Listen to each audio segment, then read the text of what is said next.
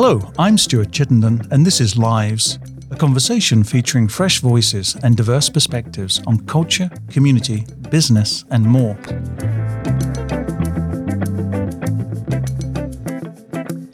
My guest today is Ashley Kuhn, co-founder with Miranda Adams of the 100% woman-owned and 100% minority-owned real estate and construction company, Blair Freeman.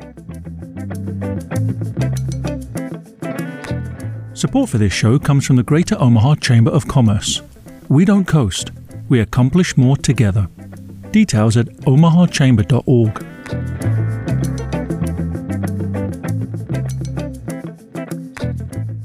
Ashley Kuhn has spent a significant amount of time in the real estate development world while helping to start one of the now largest real estate development companies in Omaha. As Executive Vice President of White Lotus Group for 15 years, Ashley led over $450 million worth in development and construction. In 2018, with the full support of White Lotus Group, Ashley stepped away to co-found the 100% woman-owned and 100% minority-owned real estate and construction company, Blair Freeman. As a child, her interest in real estate was first sparked when she became fascinated with the differing conditions of real estate in her North Omaha neighborhood. Ashley earned her degree at the University of Nebraska at Lincoln and at Omaha, majoring in real estate and land use economics and investment finance. Ashley is active in the community with business, cultural, and female empowerment organizations, and otherwise loves her time with her husband and 3 children. Ashley, welcome to the show. Thank you. Thanks for having me. So you founded Blair Freeman with Miranda Adams in 2018. And so where did the name Blair Freeman come from? It's our maiden names. So nothing fun. We just decided that if it's going to be full woman, we've really got to strip the men out of it, including the names. We are definitely coming back to that topic then. Sound like my husband. Equally, he had the same reaction. Okay, well, maybe we can tease out something for the supportive husbands out there then, as part of our conversation.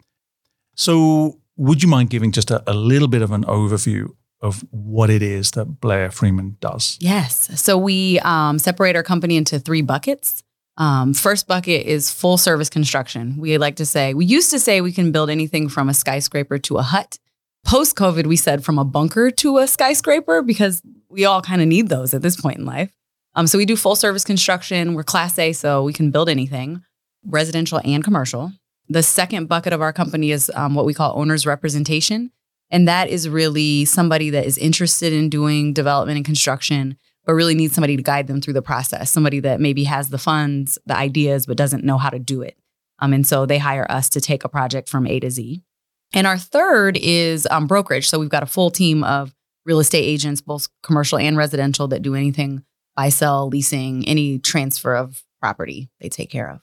So those are 3 clearly interrelated yet distinct avenues, as it were, into the field.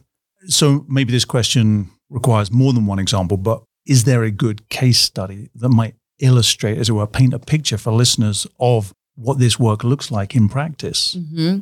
So we're just coming up on 4 years. And if you know the real estate and construction world, you'll know that 4 years is about the time it takes to get projects rolling and going. For smaller scale projects that we've done, the Highlander Food Hall where Big Mama's and Best Burger are at, we did that work. We did the classroom space below there in the Highlander. We've done the Alice Bar out on 178th and Center. Lots of really fun things. I think in the next 2 to 3 years, we'll really have some large buildings that came out of the ground that you'll see that we'll have our name on. Would you talk a little more then? Maybe I'll pick on the Highlander Food Hall. And I know that general development, 75 North, you're having continuing involvement in that area. So maybe talk a little bit more about that particular project at Highlander and just what happened along the way. Yeah. So Othello was originally the executive director, CEO, principal of that organization, and was always a supporter when I was at White Lotus. When Miranda and I first made our jump over to Blair Freeman, we were very humble. We're like, we'll just be this little company that takes on these little projects and this will be great. And we had no expectations for anything to just be as crazy successful as it's become. And Othello calls us, probably call number 2 or 3 that had blown our minds when we first announced and said, I've got this project for you. And I would really like for you guys to do it. And so we're like, well, of course, it's huge, but obviously I've done this a million times over. We'll take it if you'll have us. And so we get to the point where we're doing construction contracts and getting ready to lock in. And all of a sudden there's just this like red tape in every contract and everything that's happening over there that really precludes us from being able to, like, you cannot do this work. This company's not big enough. They're not experienced enough. And so we basically had to email back the organization to say, we really appreciate you guys looking at us, but we can't because of X, Y, and Z. We get a phone call back from their owners repping them that says, we'll take that out. It's okay. Don't worry about it. So fine, that's out. Then we come to a clause that's about bonding. The project we're working on is between $1 million and $2 million. The bonding needed to be like $5 million. We're brand new. We don't even have bonding. So we have to email them again. Okay, thanks for removing that piece. And again, phone call back. It's fine. We'll take that out too. And so here we are, brand new, with this project that is in a neighborhood that I grew up in. I mean, literally 2 to 3 blocks away from the house that I grew up in for 17 years. And just getting those phone calls that reassures that we want you on this project. You belong on this project.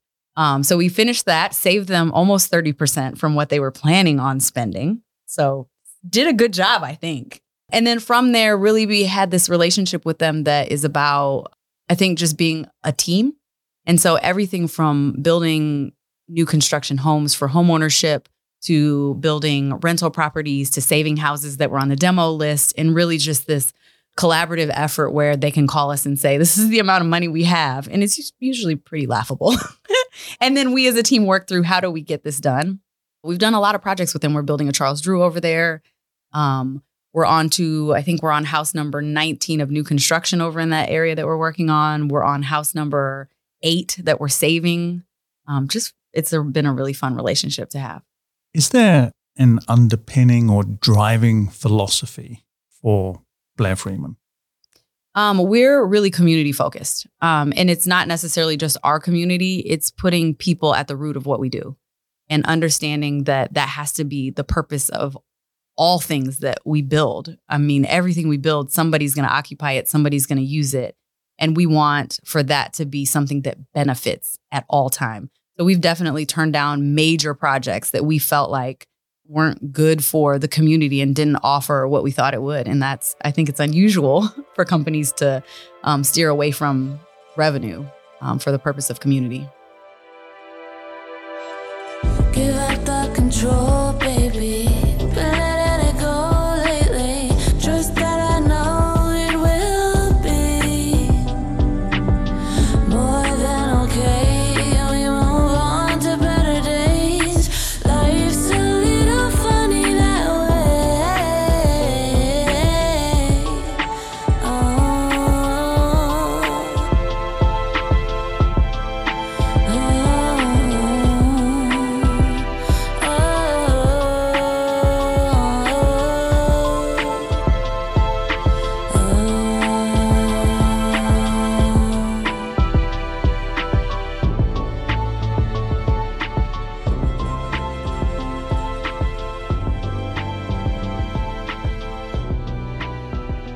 In your bio, you reference this spark emerging for you, your interest in real estate, because you'd witnessed differing conditions, real estate conditions in the area that you live. So I wonder if you wouldn't mind painting a little bit of a picture so we can, as it were, see what you were witnessing then. Yeah. So, I mean, I think I lived in that traditional North Omaha neighborhood where, there's nice house, vacant lot, rental property with 80 people that shouldn't be living there, nice rental property, just like all these varying spectrums. And my dad and my mom are just fanatical about their houses. No matter where they live, they are going to be fixing, doing, renovating until the day they die.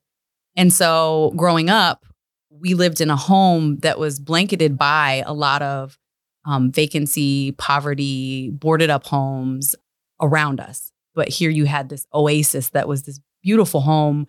My dad was the grumpy old guy that told you to get off his lawn all the time. Beautiful.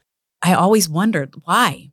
And I can remember like printing flyers and going to people's houses and being like, I'll clean up the trash in your yard and I'll rake, not as a kid, not knowing that there's a reason why things are like this, whether it's because it's a rental property or because they can't afford to do the things that my parents could afford to do, or, there's just all these things.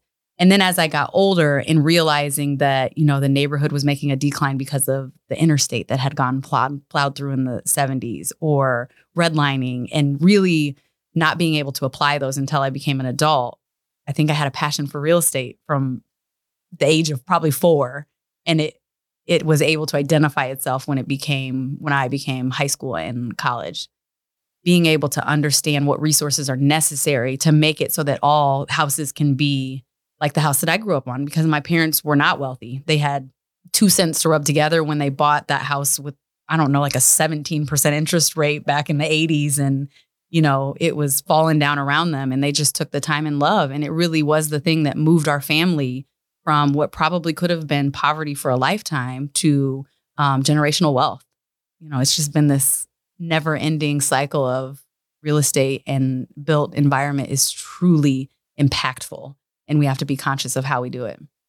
I wonder if there have been moments in your life, various stages in your life, when you have been able to look back at earlier periods and make sense of them. So, for example, you mentioned perhaps as a 4 or 5-year-old not quite being academically equipped to understand redlining, the infrastructure of a major freeway being built through a thriving community.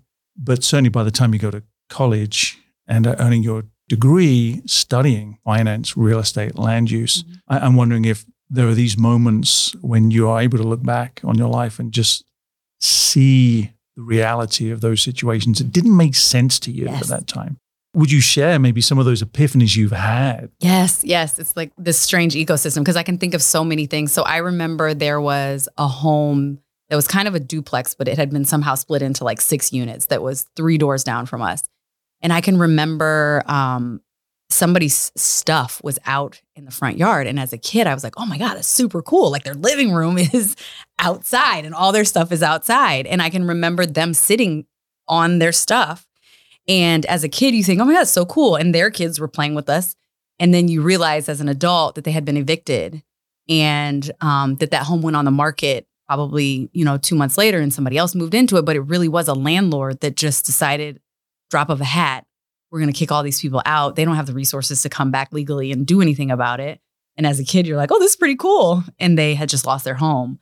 Or across the street from us, there were 4 vacant lots that were city owned, and the city wouldn't let them go. And so the entire time we lived there, there was this red tape on these lots that never got mowed, always had crime in them. There was always issues. And there was just this red tape on these lots through the city that didn't clear up. I think when I was 33, maybe, was when those lots finally got all of the things removed that needed to be removed in order for them to do something. Behind those lots, so you could see straight from our house through these vacant lots, there was probably a 30-unit apartment complex. Lots of crime, lots of murders in that specific apartment complex. And I remember thinking, like, living in apartments must be super cool. There's always people here. There's always loud music going on. Like, I love this. And as an adult, talking to police and realizing that literally is one of the most crime-ridden apartment complexes in the city when I was a kid. And again, this is just the environment we live in. And we know all the people that live over there. So for us, it's not this scary, there's all these terrible people living there. For us, it was just people in poverty doing the best that they could, that unfortunately sometimes came across situations that were not good. And so as an adult, it's very impactful to have seen that thing as a kid, know that so many people were good. And, we lived in a neighborhood that did have gangs in it. But for us, gangs weren't necessarily this terrible, horrible thing. They were people just trying to survive. And so I think just as an adult, being able to connect all those things and being from that really helps to apply as I'm in leadership positions, and as I see laws changing, and as I see ordinances changing, that kind of miss that human component of why things are the way that they are, and this idea that people want them to be that way, or there's resting in that space, just kind of helps to move my career, I think, and reach back and truly be impactful with the help that I can give. So you've got a wealth of experience now in real estate, like hands-on practical business experience. So we'll talk about that. I just want to ask if there was anything from your academic studies that perhaps just really stands out to you now as being something important, an important lesson that you're either informed how you think about your past and real estate now, or perhaps shapes how you go about approaching business of real estate? I think the most impactful thing is understanding the finance side of it. It's very easy to think you can tell somebody what they should do with their property or how they build it or something like that. But understanding the finance behind it really helps you also understand what we can and cannot do. And I think sometimes that's what is missed. As a person that just lived there, of course, you're like, well, how come they don't just give this and this and this and do this and that would work? And then you get on the finance side and you're like, that actually would not work.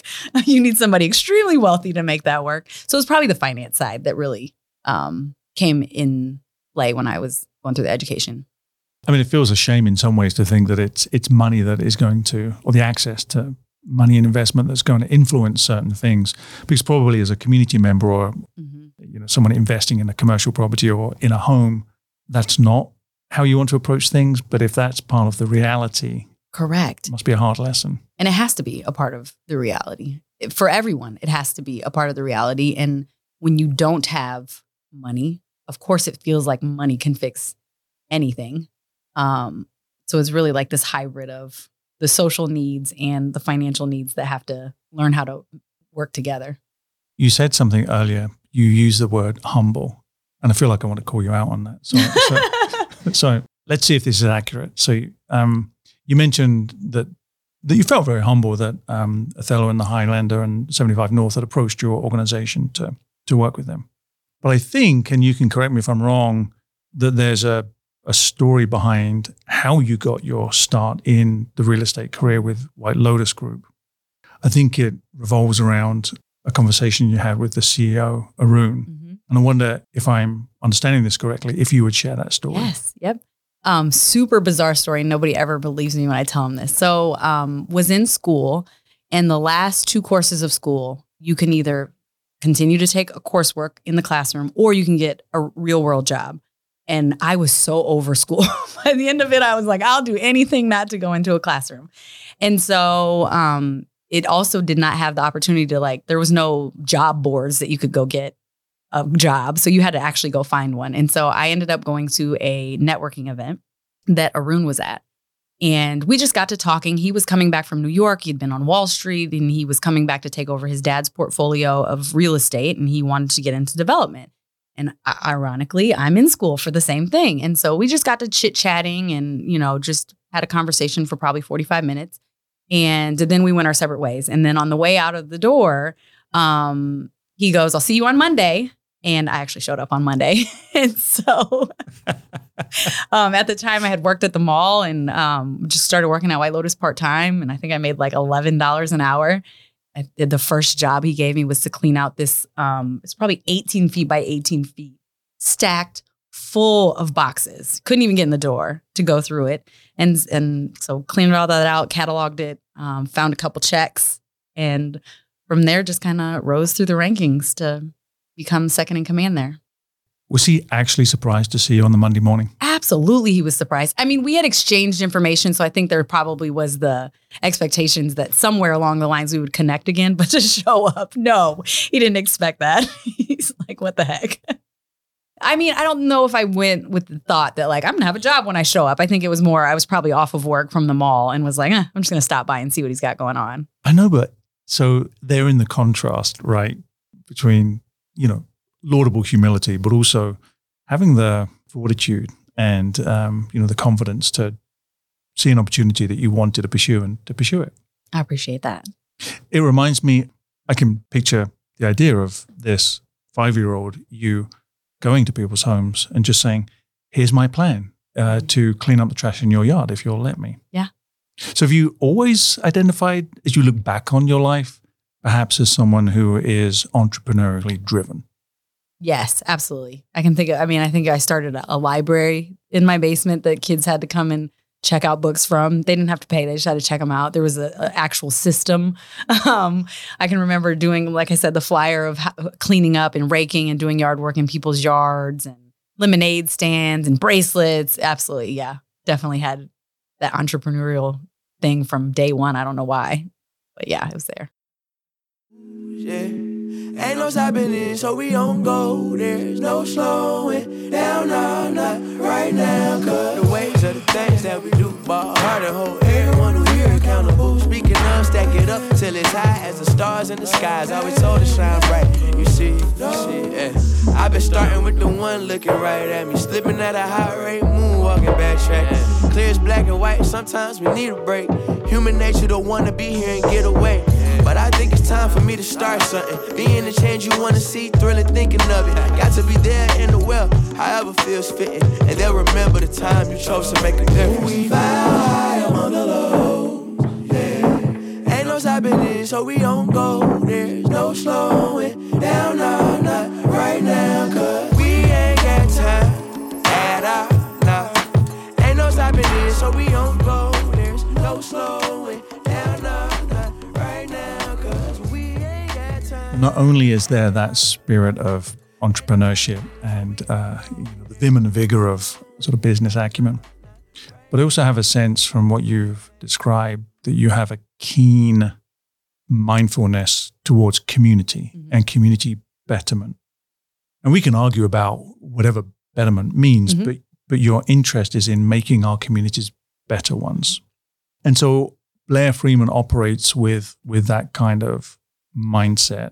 And you've talked about being perhaps unusual in the sense that you won't put profit as the sole goal. You have to make money. Of course. But it's not the sole goal. So I wonder if you wouldn't mind talking a bit more about what is that moral and ethical side of how you do business contrasted with perhaps other players you see in the industry? I think one of the things with us is when Miranda and I first started this, we had never had this thing where it was like, we just want to make $1 bajillion and leave. And so when we run our business on a day-to-day basis, although obviously making money at the end of the day is important for our legacy and for our kids, it's not what we look at. If we closed our doors tomorrow and we had $0, we still could say that we made an impact. And we paid salaries for 4 years, right? And so I think us not having to look at it from that perspective and not constantly being like, how do we cinch 2% more out of this project and cut a corner or not pay somebody or, not hire a person there because maybe somebody else can do double the work. It allows us to make a different decision than I think we would have made if we had opened our doors and said, $7 billion by 2035. In terms of what kind of an impact that has, I think it ultimately does drive revenue back to our business, but it's not something that we focus on. You've founded with Miranda 100% woman-owned, 100% minority-owned business. And in a perfect world, that shouldn't matter. This is not a perfect world, and it does seem important. Yeah. How does that matter to you? I mean, representation matters. And if you can see it, you can be it.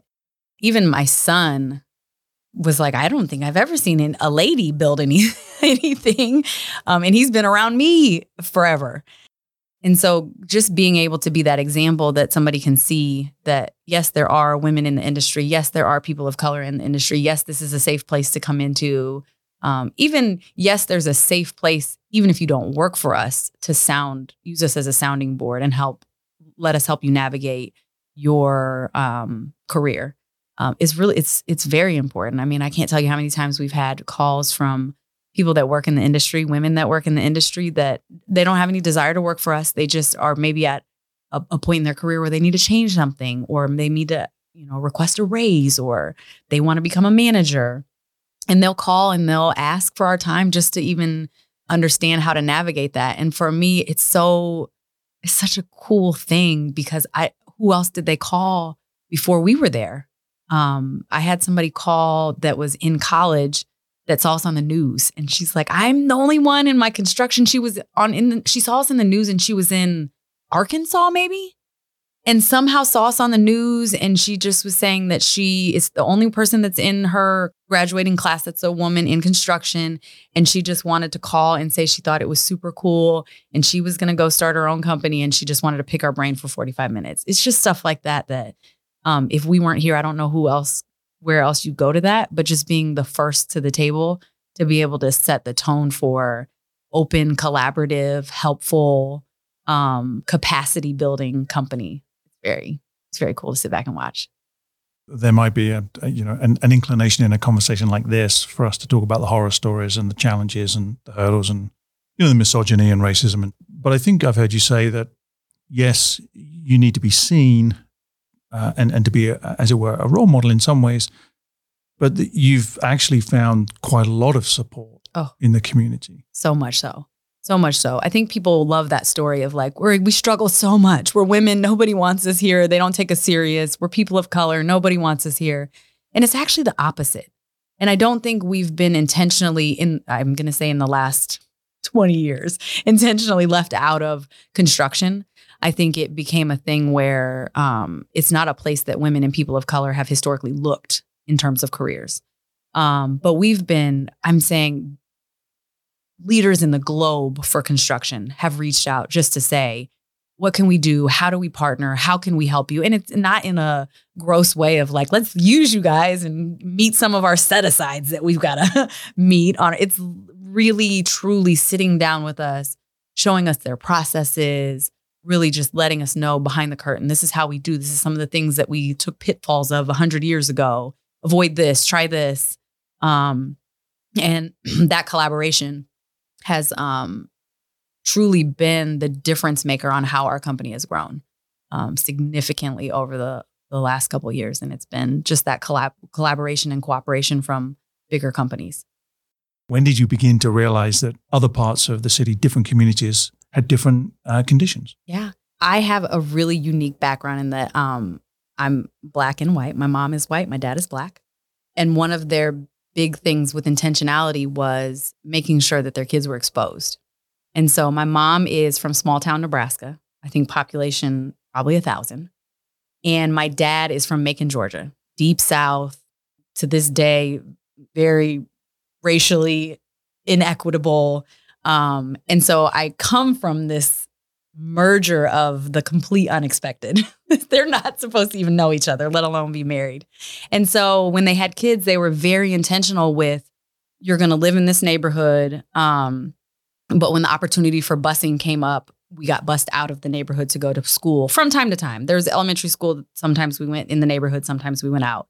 And when you went to middle school, it was the feeder school, but it was one that really made sure that, and I obviously the thing that we didn't see in our neighborhood as much was white people. So they made sure that the opportunities that we had were to be exposed to and be around a different race. And so we did a lot of sports, a lot of activities that allowed us to connect. And because of that, when you go back to something where somebody is not able to connect, a community where people, they go to school there, they work there, they literally stay there all the time and they don't have the ability to go somewhere else. It's just a game changer to even see. I mean, it's the same thing, I think, for travel. You know, when you first go, for me, when I first went to Europe, I was like, oh my gosh, these people have the same amount of money as us, but they don't have colossal houses and they walk to the grocery store every day. I think it's just exposure.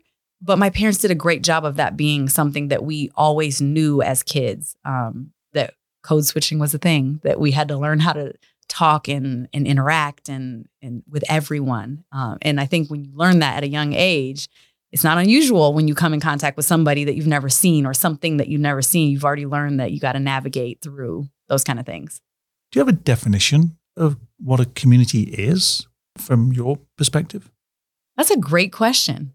I mean, obviously, your logic tells you that there are real estate bounds and that there's usually a shared experience or commonality at the moment. So community changes. It's not always the same. It's not going to be the North Omaha community today is not the same as the North Omaha community 50 years ago. And it's not going to be the same in 50 years. Well, we hope. And so I would say it's shared experience in a locality, but also you can't say there because there's also the Black community. But when you say that, you're talking all people that fit into that population, or there's just so many different communities. I think it's just shared experience and shared commonality that makes community. Looked at through that lens, what is Blair Freeman doing to impact community? We're learning that one size fits all is not a thing. And I think one of the biggest mistakes that we've made in business and in the social justice movement is that you can apply one thing to everything. And for us, we like to use the analogy of that, when you go to school at some point, you have that experiment where the teacher puts big boulders into a thing and says, is this full? And then everybody says, yes. And then they put gravel in and the gravel fits. And then they say, is this full? And everybody says yes again. And then you put the sand in. For us, we want to be the sand. We want to fit in where there's a need, but we don't want to assume that just because this community or this neighbor needs it, that also this community and this neighbor needs it. And so for us, it's about differentiating, using a massive amount of resources to help people on an individual basis to move the needle.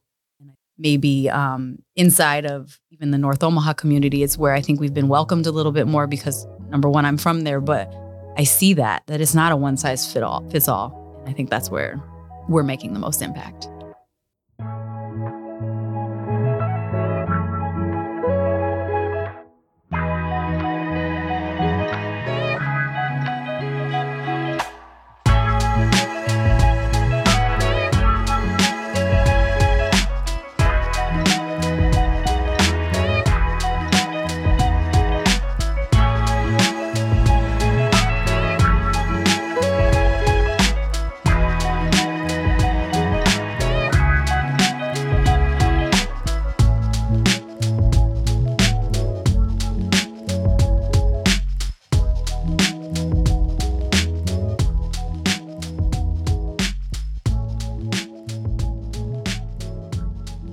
Are you intentional about specific geographical areas in the city?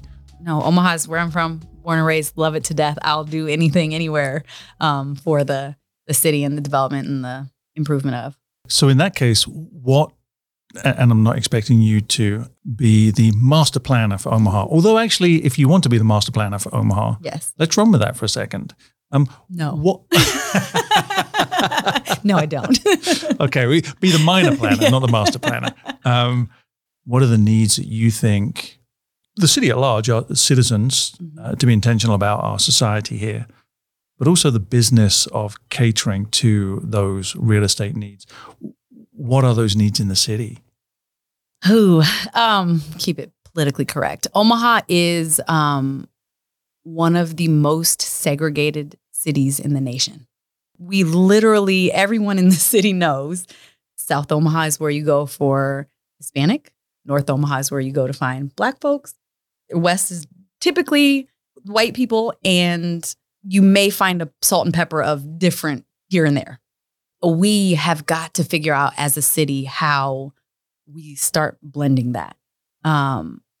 We truly don't have that. And in order for business to succeed, especially small business, and especially small business that's coming out of these lower income neighborhoods, you can't expect them to just stay in their lower income neighborhoods, but we also have to welcome them and give resources too in order for them to get outside of those communities. So I think it's really about how do we build pockets of communities that has more than just what we're used to seeing throughout the city. And it's going to be tough because it's going to require West Omaha to start to be okay with there being affordable housing, with there being housing that is subsidized somehow by the government. West Omaha is somehow going to have to get over that.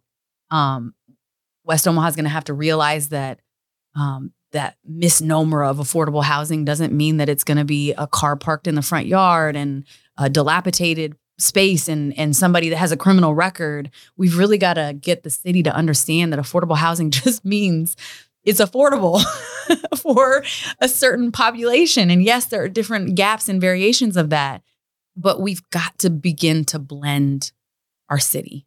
And that's the only way that we're going to grow, and we're going to continue to grow, and that it's going to improve just the dynamic of how we operate as a city. Some of the work you're doing, for example, at the Highlander development includes some affordable housing. Mm-hmm.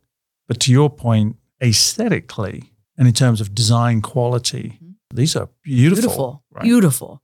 Things that I would, if building a house today, would put into my own home. And when we're saying affordable housing, I mean, I remember when I bought my first home, we're talking $102,000. And for me, that was like, whew, I am rich. I've bought a $102,000 house. You can't buy a $102,000 house now that you could move into.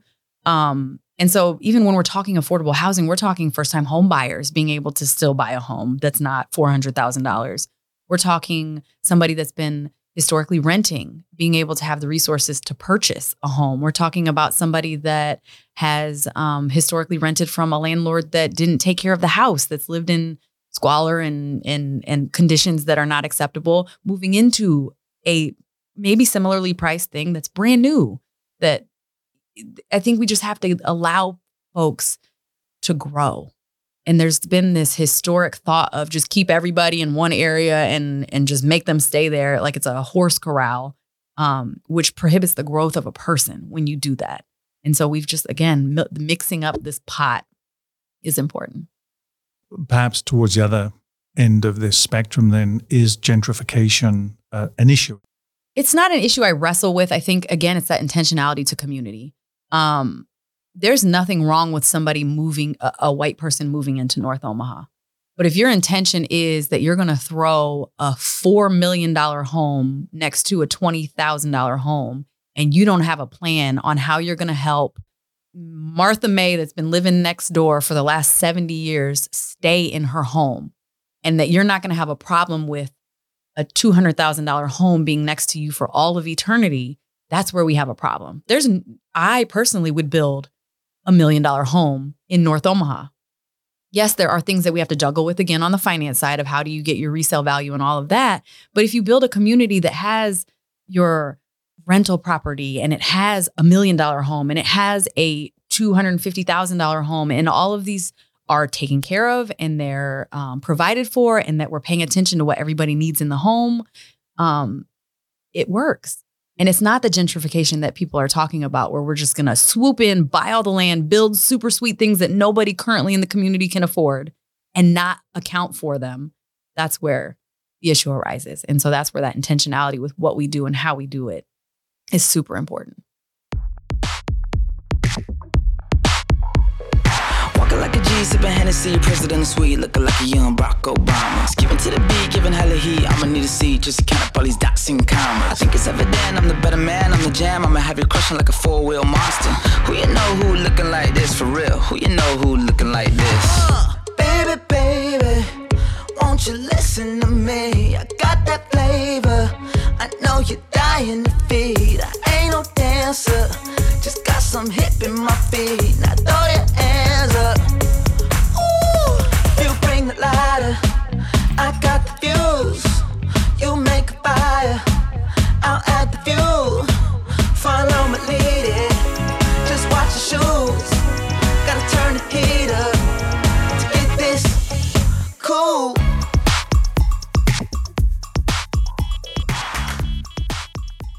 What are some of the lessons that you have learned over the years? And it would be tempting at this point to constrain this to your career, but it seems that you started your career at age 4. So 4.5, to be specific. So what are some of the lessons you've learned? Being a good human wins every time, every single time. If you put people first and the people that you will impact first, everything else will fall into place. Reaching back is so important. So no matter what step of the rung of a ladder you're on, always remembering to go back to the person behind you to help.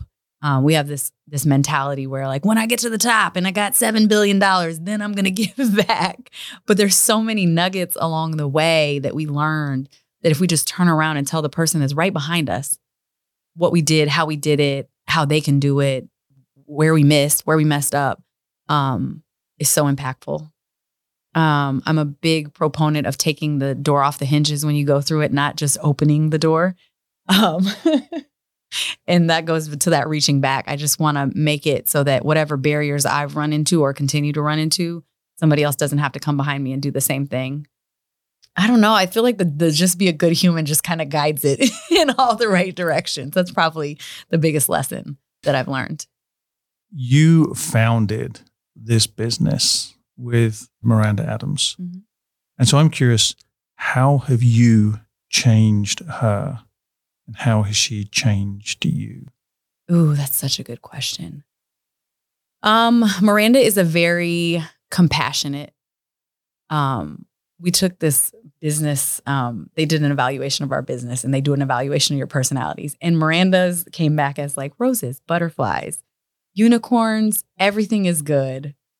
She's like Mother Teresa. And then you get me and I am like competitive and driven. And although I'm compassionate, I feel like I can read really quickly into like some BS. And so my BS meter goes off really quick. And she has taught me to slow down. Because even in those moments of somebody feeding you BS, there's still a glimmer of where you can help them and where you can get in to change the situation to make sure that they know that you know, but that you can still help. She honestly just says, I'm a better person because I know Miranda. And I would say with her is probably the opposite, where she's probably learned that you can't give your compassion to every person. There are still a lot of people out there that are trying to take advantage of you, probably learning how to say no more. And I would say she would probably say getting rid of mom guilt, because when we first started our business, we've got 8 kids between the two of us. And it's very easy for you to feel like you should be at home making cupcakes and putting together Legos with your kids when we're building, $100 million development. And so getting rid of mom guilt, I would say, is probably one of the ones that she would credit me with. I'm so ill qualified to circle this back in this way then, but you at the beginning shared the origin of the name Blair Freeman. Mm-hmm. I know you said during our conversation that actually your peers have been quite supportive in this community and you found lots of opportunity. And of course, you've had to be prepared to seize that for yourself. I am just wondering, though, if there is, on reflection, something just a bit deeper, a little harder to deal with as a mother, as a spouse, probably a supportive child to parents and family as well. And you have a business partner, you have employees. Mm-hmm.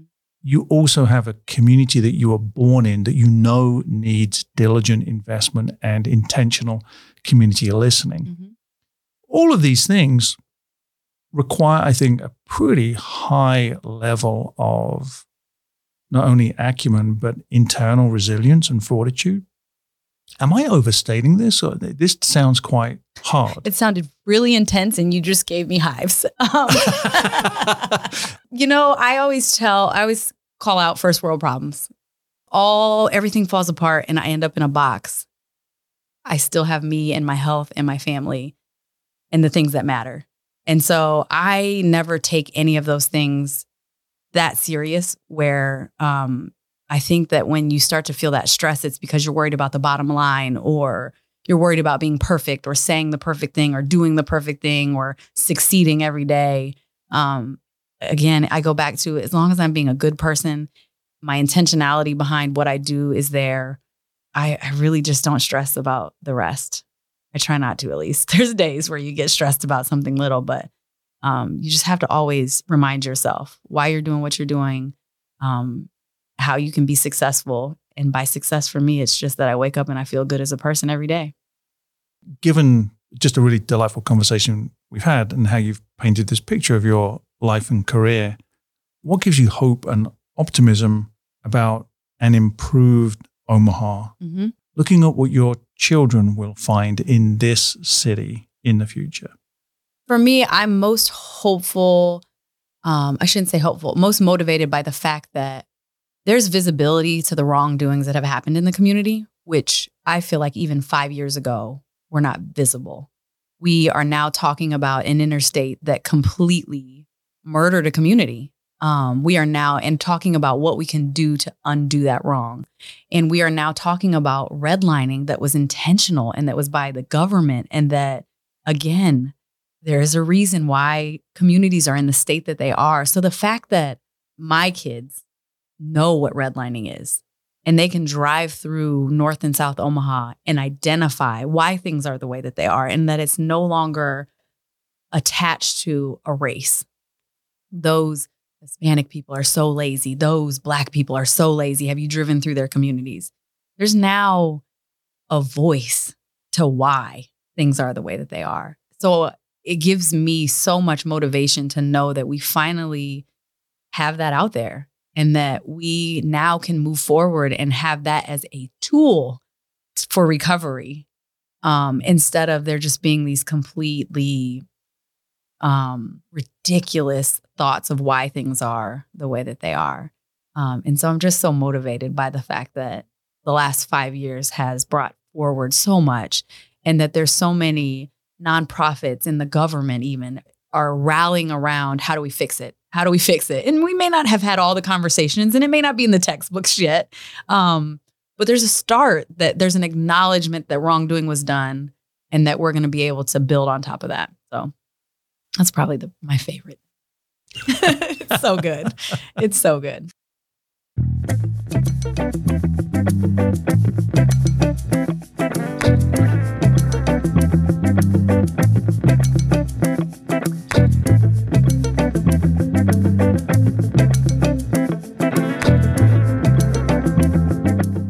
My guest today has been Ashley Kuhn, co-founder with Miranda Adams of the 100% woman-owned and 100% minority-owned real estate and construction company, Blair Freeman. Ashley, thank you so much for being on the show. Thank you for having me. It's been great.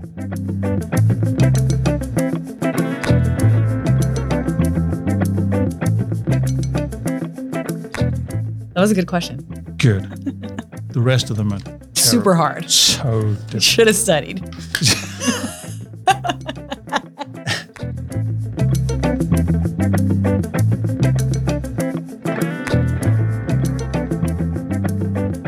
That's the end of this week's show.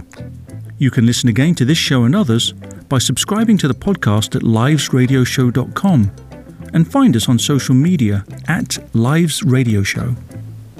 The music playing you in and playing you out each week was created specially for the show by Andrew Bailey. I'm your host, Stuart Chittenden, and this is Lives Radio Show and Podcast.